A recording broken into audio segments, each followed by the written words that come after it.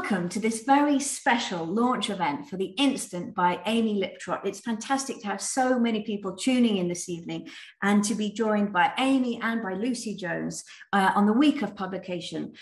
Amy is a best-selling, multi-award-winning author, and tonight for 5by15, she's in conversation with journalist Lucy Jones, two of our favorite writers and thinkers here together. So Amy is the author of The Outrun, a nature writing classic, and a Sunday Times bestseller, which was awarded the Wainwright Prize. The Instant is Amy's compelling new book, published by Canongate. We have fantastic, beautiful signed copies available from Newham Bookshop, and Stephanie will put all the details in the chat. Lucy Jones is a writer and journalist. Her first book, Foxes on Earth, explored our account of our relationship with the fox, and Losing Eden took Lucy from forest schools in East London to Svalbard Global Seed Vault to explore our changing relationship with nature. So please put your questions in the Q&A box at the bottom of your screens. We will come to as many as we can towards the end of this session. I will disappear into the virtual wings and say a huge welcome to both Amy and to Lucy, and hand over to you, Lucy. Welcome. Thank you very much, Daisy, and hello everybody, and hello Amy. It is so special to be talking to you the week that your new book, The Instant, is published. I've followed your writing since the columns on Caught by the River, and I adored The Outrun, like the probably hundreds of thousands of people across the world who have done too, and I eagerly awaited your next book. And everybody, you are in for a treat.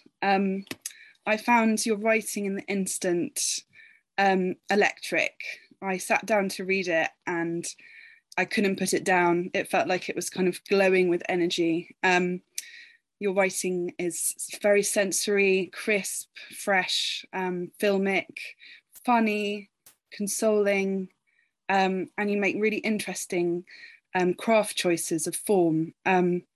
You also teach us again in The Instant a lot about the world, as you did in The Outrun. You teach us about raccoon population dynamics. You teach us about Shishgi, which I might be pronouncing wrong, but it's the instant when the moon and the earth and the sun are aligned. You teach us words and concepts and behavior, and about the behavior of the moon. And you also take us with you on a very intimate journey. So at the end of The Outrun, you are on a ferry. You're watching Pape, is that how you pronounce it, disappear over the horizon on your way to visit family. And now at the beginning of The Instant, you're moving to Berlin. So I thought I might start by asking you why, what took you away from Orkney, and what propelled you on this new adventure? Hi, Lucy. Hi, everyone. Thank you for those kind words. I moved to Berlin, not for one main reason, but a lot of reasons. I think I just wanted another shot at city life. I'd been back in Orkney, then after Papi, I moved back to the mainland for a little while. But I felt like I wasn't done with city life yet, and now I wanted to have a go at it sober.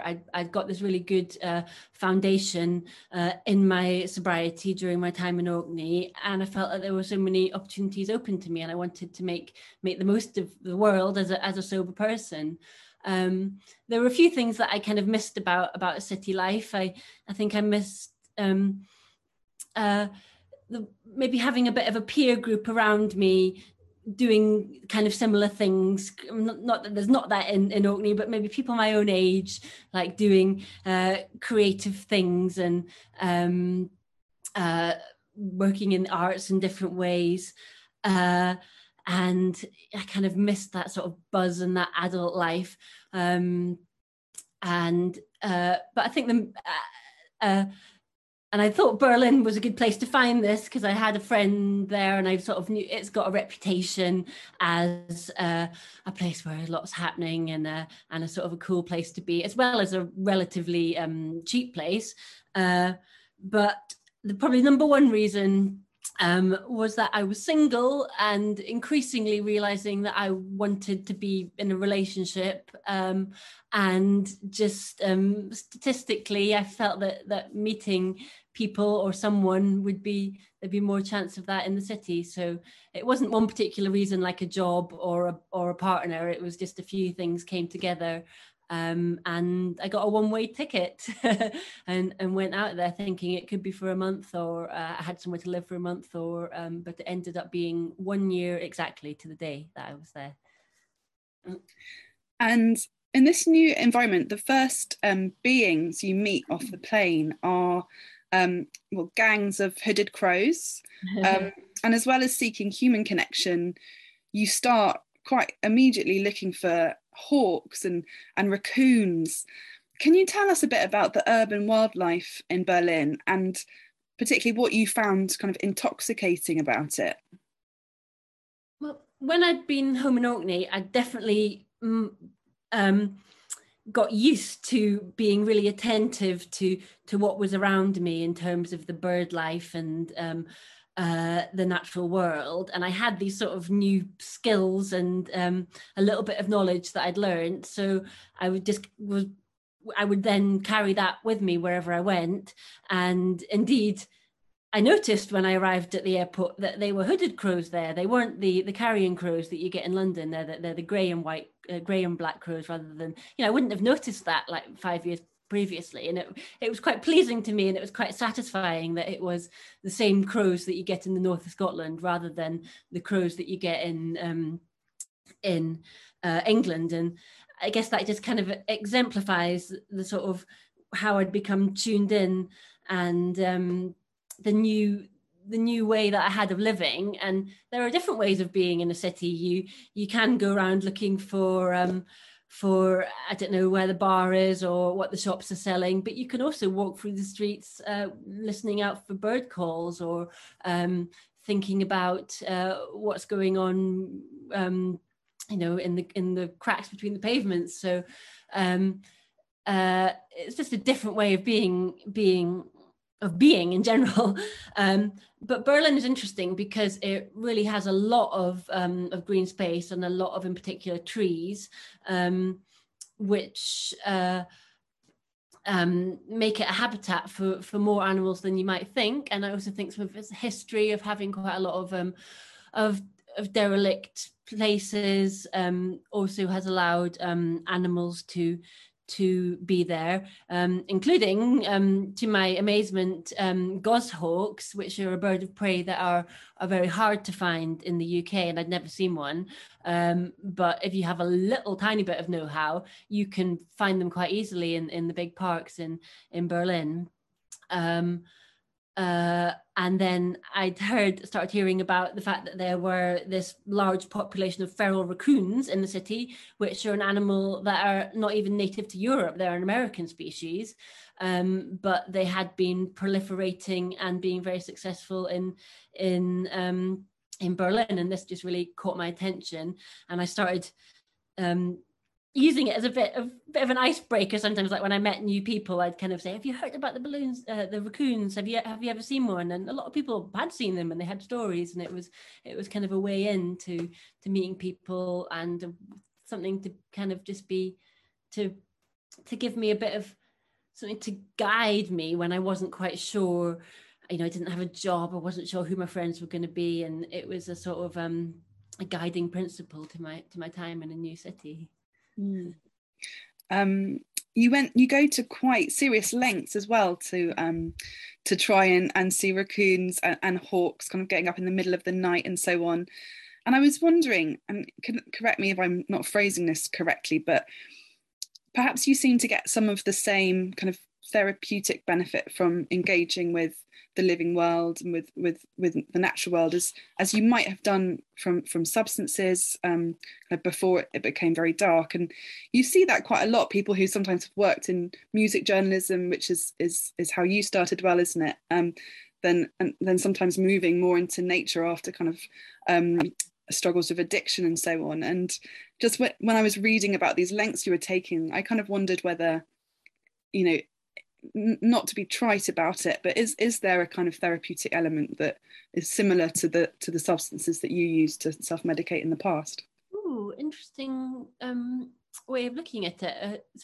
I did a bit of getting up early in the morning when I'd sort of encounter people that were coming home from the night before, being up at dawn, and I kind of thought, oh, this feels like when I'm coming home from a rave or something, but it's the other way round. So I guess it is a bit of a buzz or something, finding things, going out looking for things, and it was something I did with other people as well. I took friends out bird watching with me, like instead of saying come to this club or whatever, I'd be like, get out with me, like let's go and try and find nightingales in the bushes. So I guess I had that sort of social element, but maybe actually more a little bit differently to that. I know that I found these things rewarding to write about. I think that's kind of the crux of it. And I know that dusk and dawn and night times are the times when it's often likely to find animals like birds and mammals are active at night or at dusk or dawn. But also I found these times particularly productive to write about, just the kind of what's going on with the sky and how the city changes and how the light is. And so, yeah, I guess my motivation was, I'm a writer, I'm someone that's interested in animals, or birds, but I'm particularly interested in writing about birds and getting that experience, and that image is really what motivates me as much as anything else. That's fascinating. This might be a bit of a geeky question, but when you were talking there, I was thinking about how kind of your range of vision and your senses and your sensitivities to the ecologies around you are very kind of compelling. But do you find that when you're in a different environment, so if you're in the wilds of Orkney compared to kind of to Berlin, do you actually find that it alters your writing style or your prose or the way you think or your syntax and the kind of granular sentence level? Like, do where you are in environments influence your writing in that way? I don't know if I've thought about it like that. I know that when I returned to Orkney after being in London, I think my writing got more sort of lyrical, and I think my voice changed, but that was a lot to do with changes that were going on in me, rather than being more kind of like ironic and detached. It became a bit more sort of earnest, and but in a good way, like more. I was able to connect more with kind of honesty, I suppose, and rather than sort of having a sort of pose, like writing for the style press or something like that. But how it changed when I was in Berlin, I don't know. I might have to think about that one a bit more. If the Berlin style is different than the, I'm sorry, I'll probably think of something, but I mean, you have such a kind of quite very formed, quite singular voice, so maybe you have this strong voice anyway, that it's not kind of subject to change now because you've been writing for such a long time, and since you were 8, isn't it, your diaries? So you've had quite a lot of practice, or maybe kind of to push the question on a bit, your formal experiments in the instant are really interesting, and you kind of experiment with the text. I think, am I right in saying that each chapter is a kind of extended metaphor? Almost. A lot of them are, because I didn't write it in a just kind of from the beginning to the end. I had some kind of bodies of the work within it already.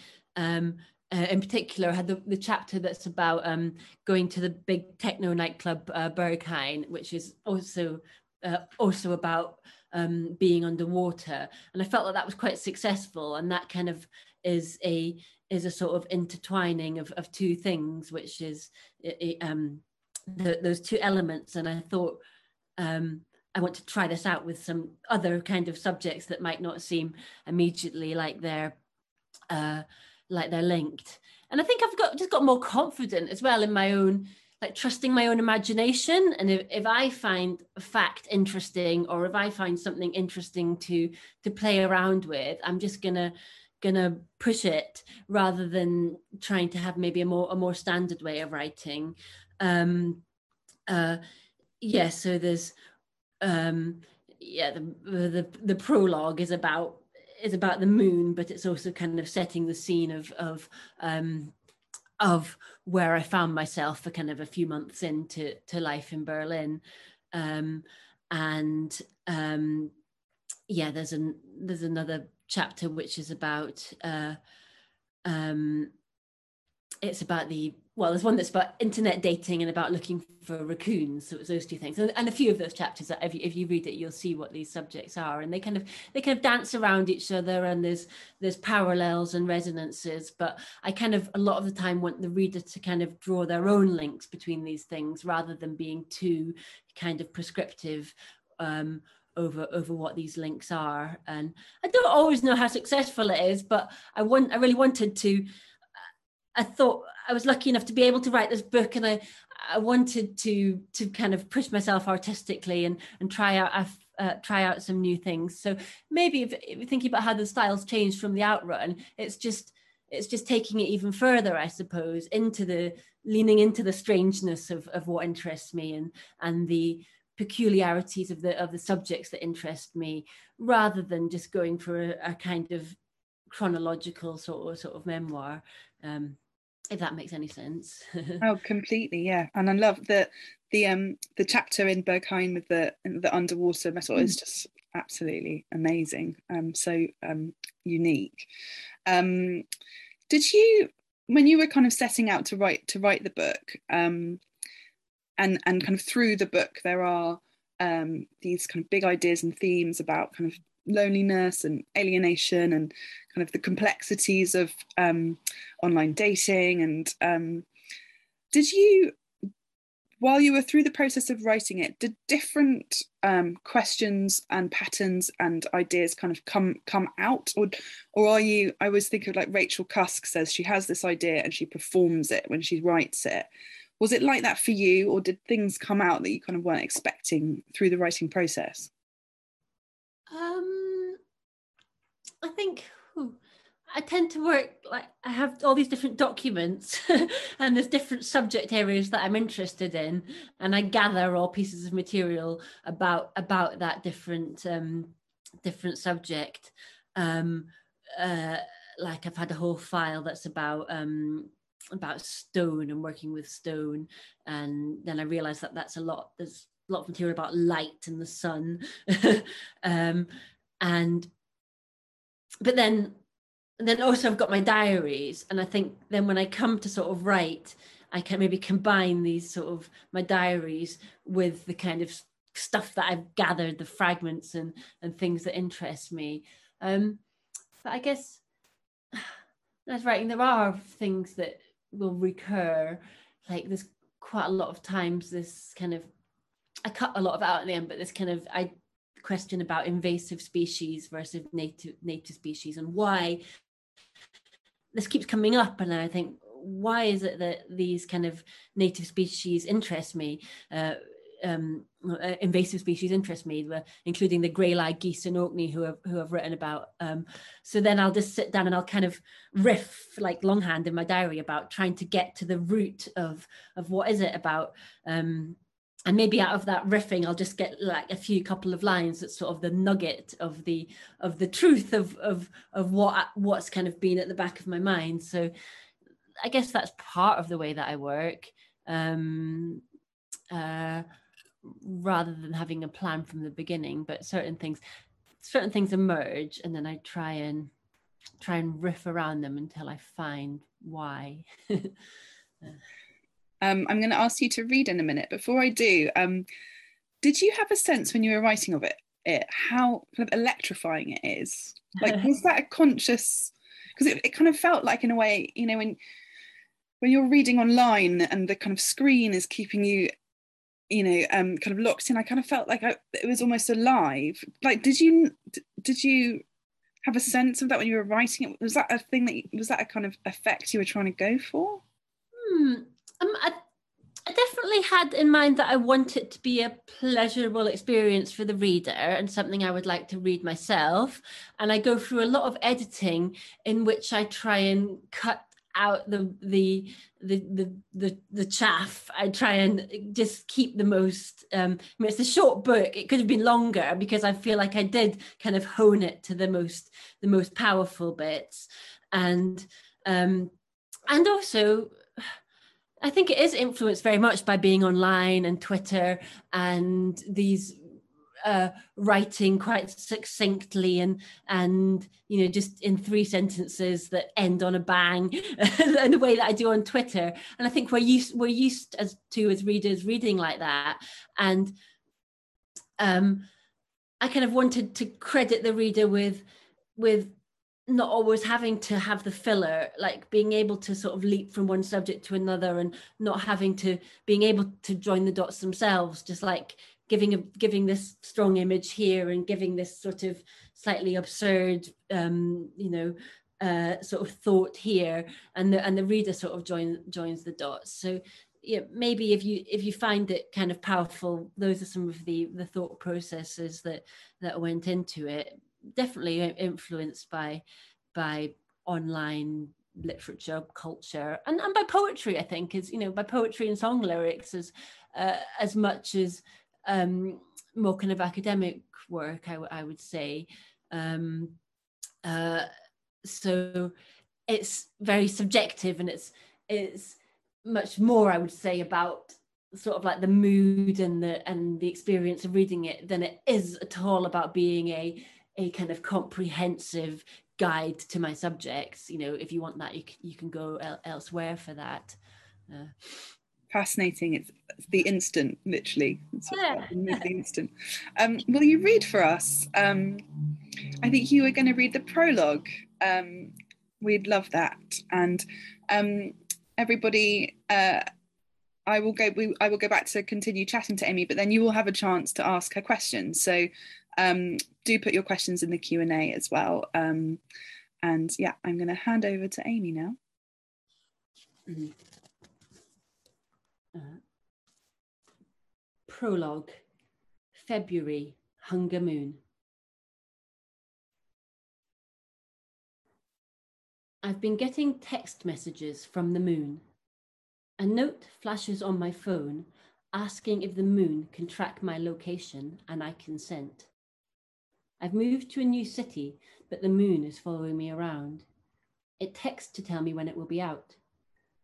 Through the windows of my flat in Kreuzberg, there's just a parallelogram of sky at the top of the courtyard, only a small space to catch the passing moon on certain clear nights. B said that people move here just so they can tell their friends back home they're living in Berlin. B said that people moving here often feel like they've dropped several years, that they can extend their youth. The app uses my location to tell me the moon's phase, direction, distance at all times. Right now, the moon is 384,012 miles away from my hand, which is holding my phone close to my heart as I sit at the table in the narrow kitchen of this flat with tall windows in an old-style apartment block, stinging nettles by the front door. I'm just home from work, vibrating with tiredness. The moon is waxing gibbous and is 25.2 degrees above the horizon, almost due east. It rose just after midday and will set around 3 a.m. I run a bath, consult my digital charts, then wait for the moon. My bath is next to the window and I open it wide to the cool air. I can hear stray cats mewing in the stairwell, magpies rattling in the bare trees, and the indistinct rumble of the city that reminds me of the wind back home.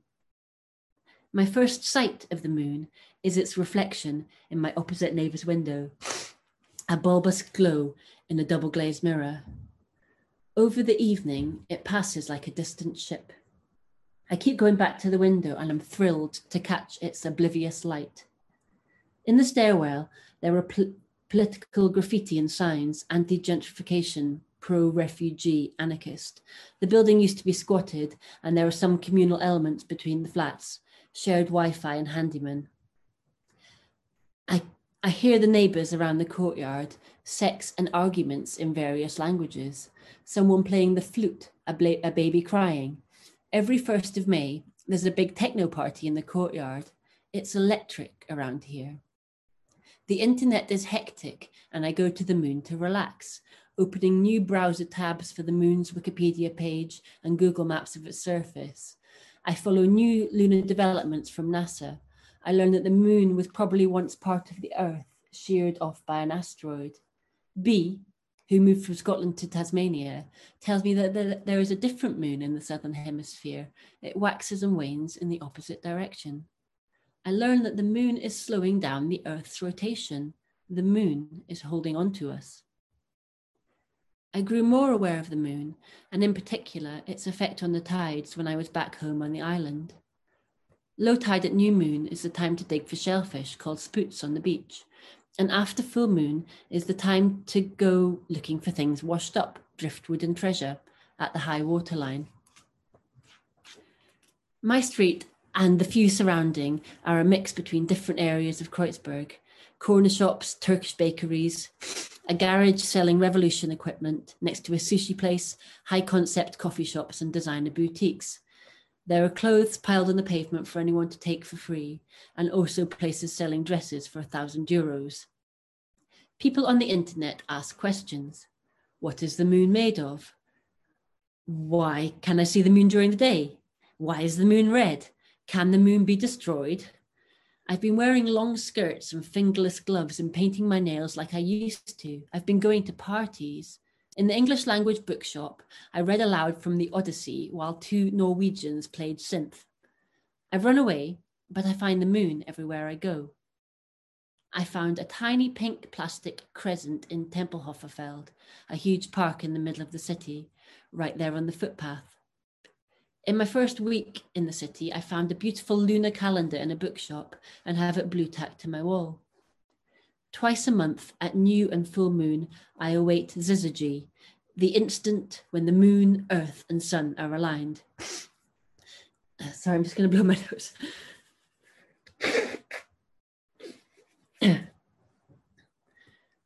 The lunar cycles are almost all I have in my diary for the year. My future is blank, but I know what the moon will be doing. There will be 13 full moons in the coming solar calendar year. The full moons of each month and season have different traditional names. February's full moon is the Hunger Moon, and March is known as the Lantern, Worm, or Sap Moon. These names come to us from various cultures, Native American, Celtic, Anglo-Saxon, but are all tied to the seasons and the agricultural year. The moon has now passed over the courtyard and behind the buildings, but I'm looking at photographs of it online. I closed Twitter, the dating app, the eBay listings. Lunar mosaics are created by hundreds of different image frames taken through a telescopic camera, added together to create a highly detailed picture of the moon's surface, textured craters, mountains and cliffs. They are magnified, monochrome and glowing. It's February and the city is dim, but I'm madly seeking moonlight. I've been in Berlin for 4 months and have lived in 5 houses. I've been cycling over cobbles. I've been keeping my devices charged, wearing shorts I found on the pavement. I've been sitting outside spatey corner shops, smoking roll-ups, drinking club mate, watching attractive and strange people on the street. I had a love affair that lasted for 2 nights and 2 afternoons. People in this town can't commit to anything, but the moon is always orbiting and the months pass relentlessly. I don't speak the language, but I know der Mond. My attachment to the moon grew during the years I've been lonely, and so did the moon's attachment to me. The moon, I tell B, is my boyfriend. Thank you so much. It was beautiful to hear you read. Thank you. The incident is very romantic and intimate, and and also erotic, which is unusual in writing about the natural world. Not wanting to pigeonhole you as nature writing, but it can be quite a buttoned up area. But finally, some sex in nature writing. Why was it important to include this aspect of life, and what was it like writing about?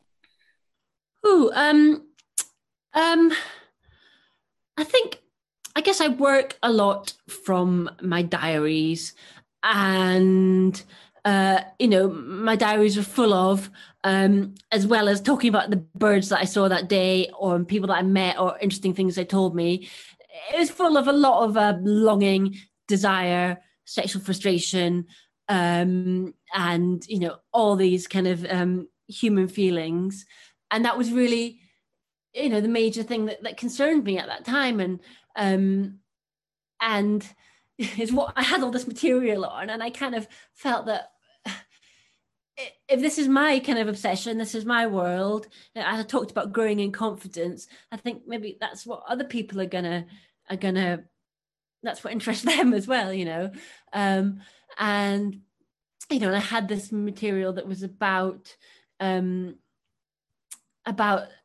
look at finding traffic islands. So I've had this project which was about looking at the map, finding all the traffic islands, which are like in the middle of roundabouts in Berlin, and sort of going to visit them, which was a project that I had with my boyfriend at the time. So writing about this was also a way of writing about this love affair. I thought it was some good material. So that and then what followed after that was I wanted to write about how the relationship affected me, because that was something that I really struggled with, and it was kind of an obsession and somewhere that I was stuck in, and I wanted to be honest about that, I suppose. I guess also I'm interested in writing about animals, but I wanted to write about the kind of animal parts of being human, and about sort of human nature, and about the internet, but also how the internet kind of amplifies our instincts. These are things that really interest me. So yeah, all these things are all tied up together for me, and I I've put a lot of research into longing and into heartbreak in my life. I'm quite an expert in it. I spent a lot of time and energy, so I wanted to honor that by writing about it, and use that by writing about it, make good of it. I feel that the internet is very much about connection. You talk about the animal nature in us, and you say in the book you wanted to connect to the animal in you. And I think one of the most exciting things about your work and this book is how you blend kind of the human and the nature, and the natural world and the city, and through examples of connection between yourself and the elements, such as swimming or stone letter writing. Really kind of unusual ways of thinking about a relationship, noticing the stone carvings in a city, and you also give us kind of fresh ways of connecting with the rest of nature through your research and your learnings that you share with us. It's also hard to read The Instant post-Brexit without a kind of sad sense that we're now disconnected from Europe, and the digital nomad lifestyle that you tried wouldn't really be possible now. And it feels to me that you're kind of making a point about connection, but not in a kind of didactic or obvious way. And I wondered, I don't know, it feels like in your craft you have this ability to kind of blend the human animal and the rest of nature so well. How far do you think our kind of current predicaments are because of a kind of dualistic thinking that we have, where we separate, I mean, even the phrase nature writing, because we separate humans and nature, and we're living in this kind of lost kinship with the rest of the natural world? Is that something that kind of feeds into your thinking, or?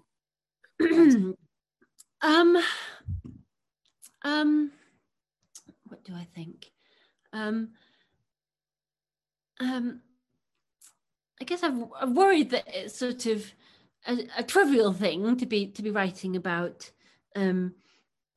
my kind of relationships and desires, but then I think it's, I think why am I not writing more kind of directly or explicitly about kind of politics or climate or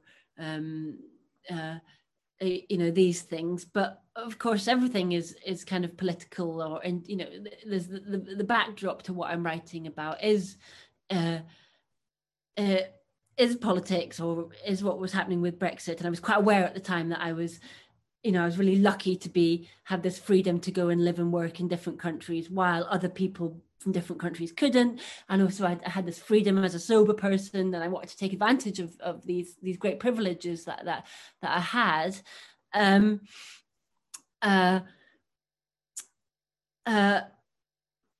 But be going about these these things, but and also in the backdrop of that, of the awareness of the animals, is the knowledge that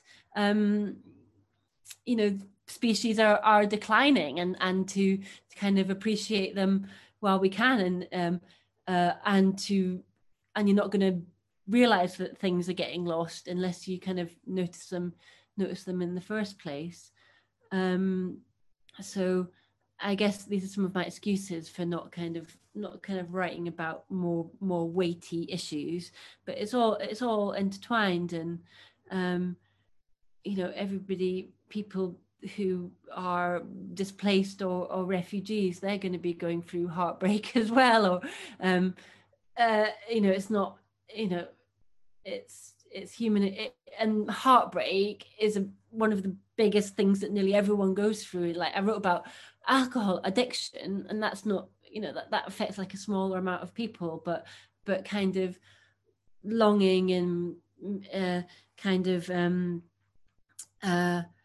what's the word, infatuation or heartbreak, or these things that they're very, very common experiences. And those are some garbled ideas around those subjects. And you also write so astutely and quite bodily about loneliness, and then I don't want to give away anything, because most people won't have read the book, but something very painful happens to you, which you then must recover from. One of the things that you say helped was the earth. Can you talk about that in the kind of the context of away from Orkney? Kind of how did that help you recover from this crisis? And also, how did writing about it help? Is it cathartic for you? Well, I think that some of the things that I learned through getting sober, and by becoming more interested in birds and the natural world, and how that helped me, are kind of lessons that I have to keep teaching myself again and again, and when I found myself quite sort of unhappy and bewildered and in pain again, it was the same sort of process of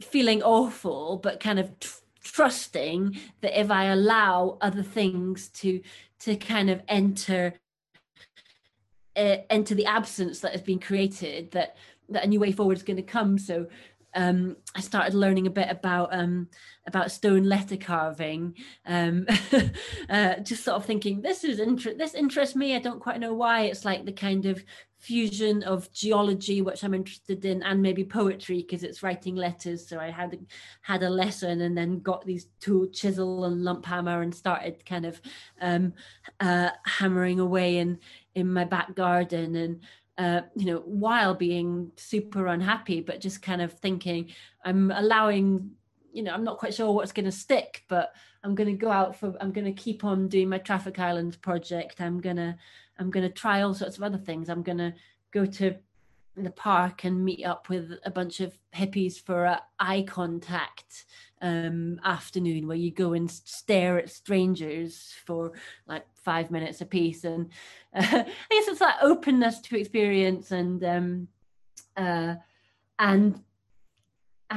outside, letting things come in from the outside to heal, whether that be the elements, I think, is something that I realize are always going to be there and are of interest to me, I think, because of where I grew up, and the weather and the rocks and the light, just these very basic things, and enjoying them and noticing them, and the combinations of them are something, I think that's a theme running through the book, and something that I kind of return to in my work and in my life.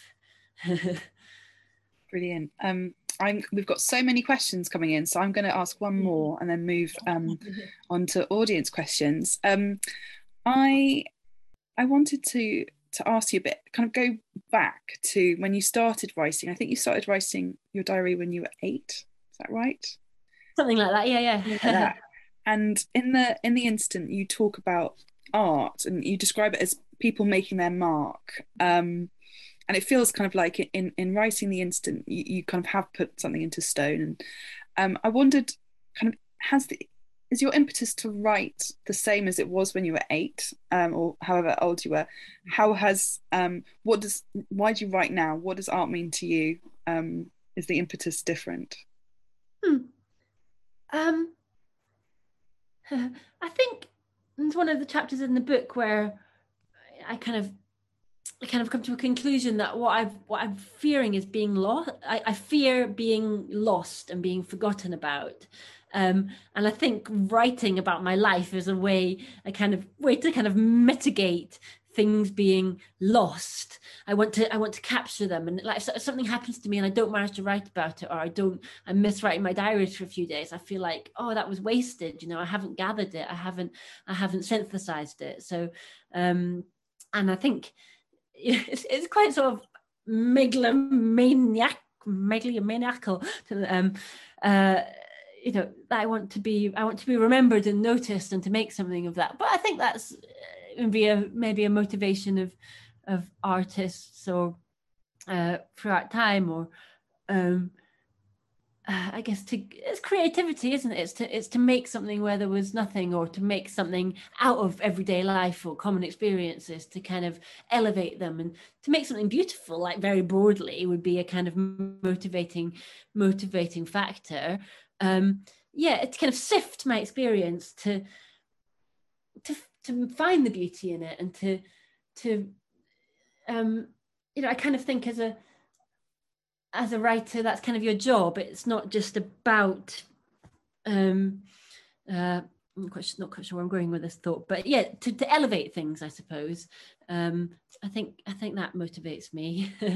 And when I was 8, I think I was more just like the idea of having a secret notebook that other people couldn't read, and I like that kind of like aura about it. And the idea that I had thoughts that were. And I think this is what writing's about as well. It's about when you meet someone on a normal conversation, you would never know the kind of depth of their experience and how they see things. I think literature is really the way to show most fully the way that we kind of see the world, and all the idiosyncrasies about us, and somebody else's experience of living in Berlin for a year, and the things that they would choose to notice and write about would be completely different from mine.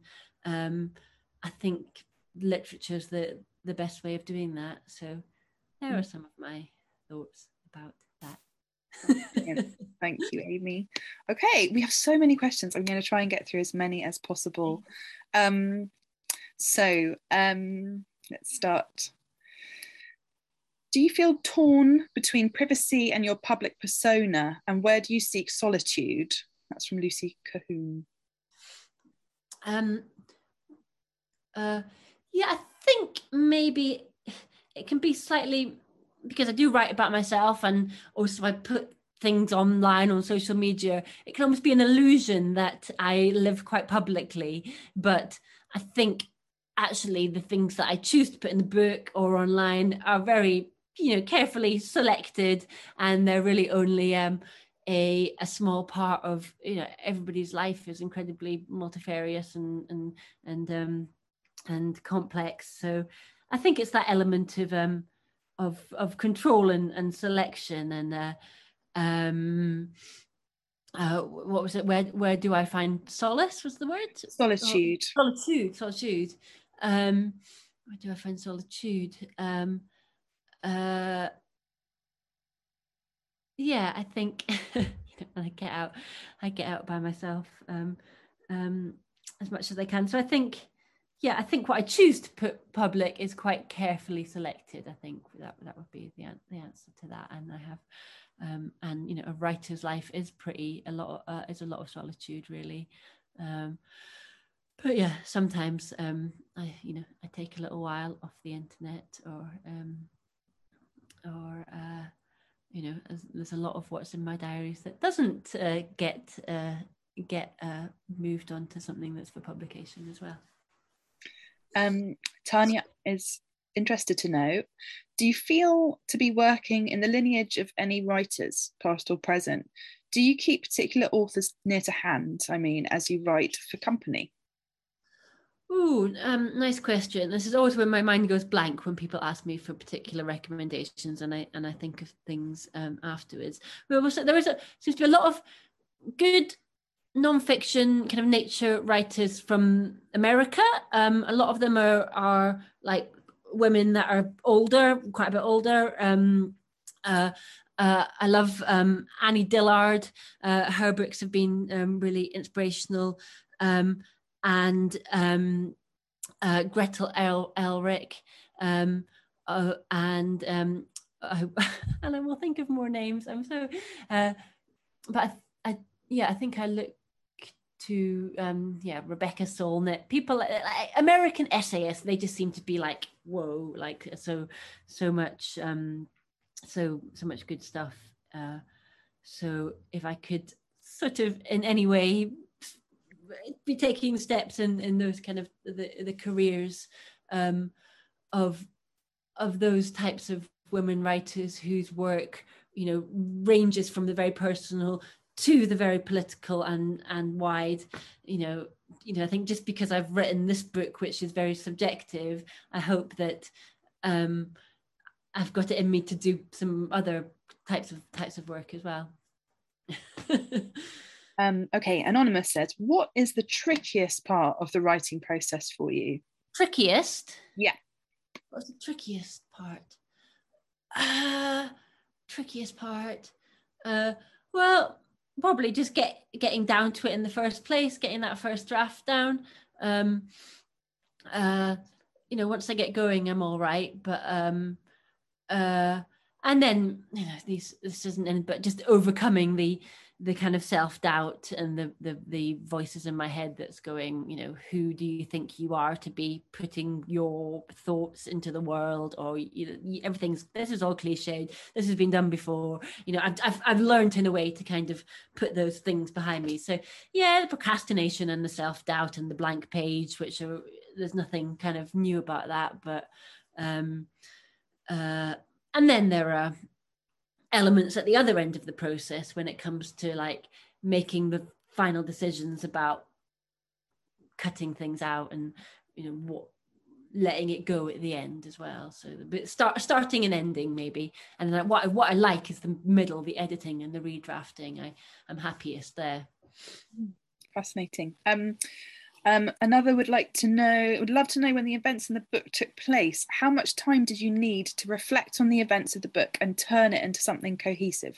It was a good few years ago now that I was in Berlin, like 5-6 years ago. So so it's taken a long time for various reasons to get to this point.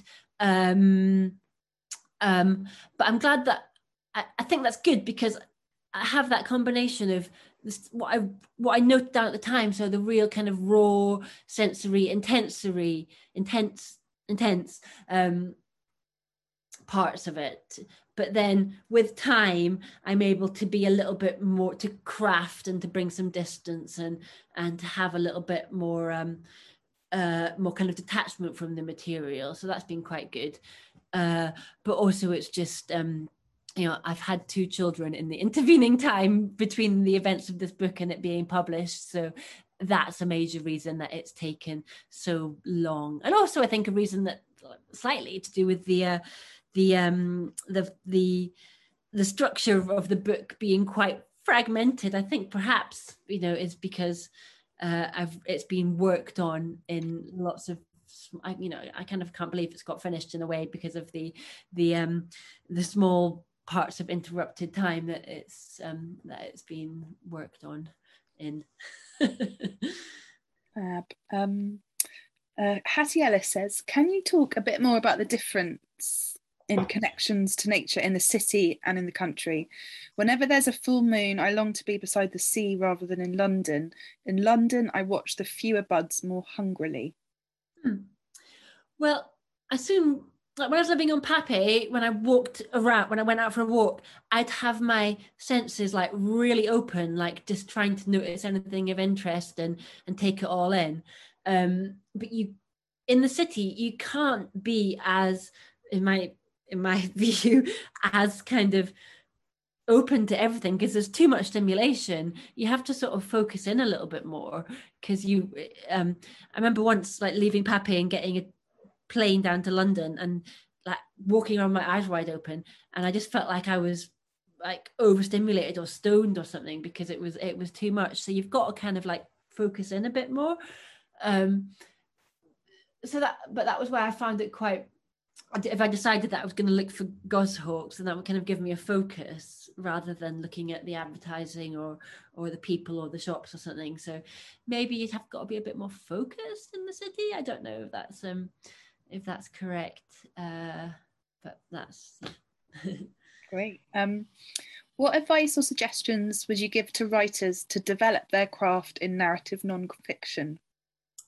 Well, I have to develop their craft. Well, I guess to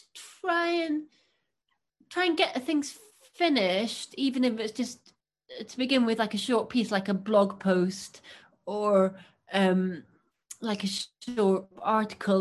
But if you, maybe to try and get it finished or published in some sort of way, because then you're having to tie it up. You're having to kind of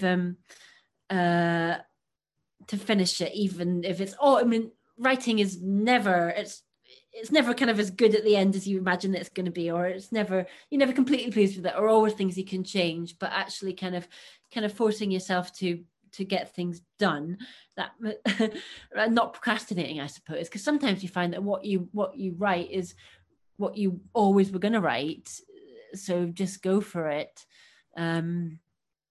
Develop your craft, but I don't know, try out different things, read a lot, see what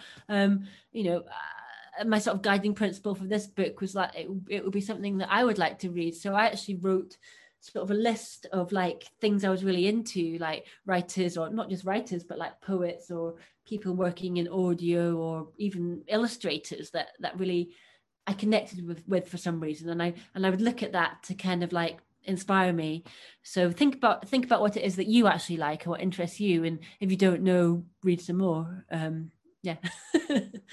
You mentioned poetry, and there is a question about which poets, what sort of poetry or poets are you inspired by? If you can share any more on that. I think I mentioned there was a few years ago, there was kind of an online boom in poets working on Twitter and online called alt-lit. This is like quite a few years ago, but I think that was quite inspiring because they just wrote about the internet a lot and used the internet as a character and as something valid artistically. So that was quite influential. And one of the poets to come out of that is someone called Hera Lindsay Bird, who's kind of sort of an absurd, but like not absurd, she's just quite an unusual voice.